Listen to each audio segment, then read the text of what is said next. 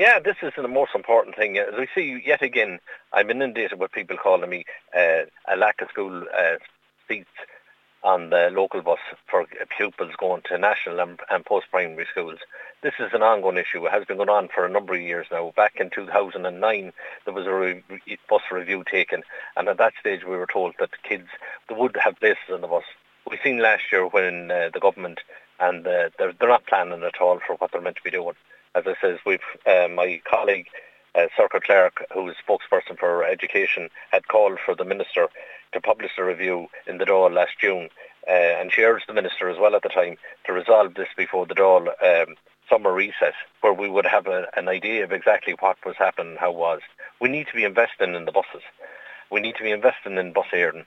As well as that, we're getting calls day in, day out from people and concerned families of children now that haven't got on the bus, pupils that were on the bus for a number of years and now has no ticket this year.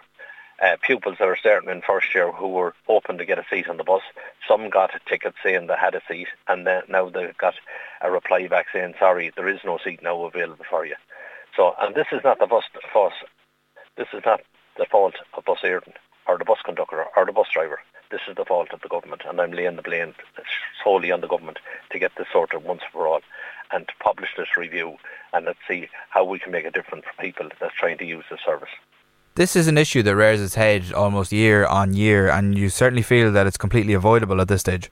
It is avoidable, which means we have to invest in it, first of all. As I says, Sinn Féin has come up with a plan there to invest 17 million in the bus services. 5 million of this would go to improve a fleet, which would see us putting 340 buses on the road, which would accommodate nearly 17,000 more pupils getting seats on buses. That's the way we want to be looking at it. That's the way we want to be doing it. Or you have the government, on the other hand, who are looking to only put on enough buses to accommodate 1,800 pupils, which is not working and it's not suitable. So we need to be looking at that in a bigger way.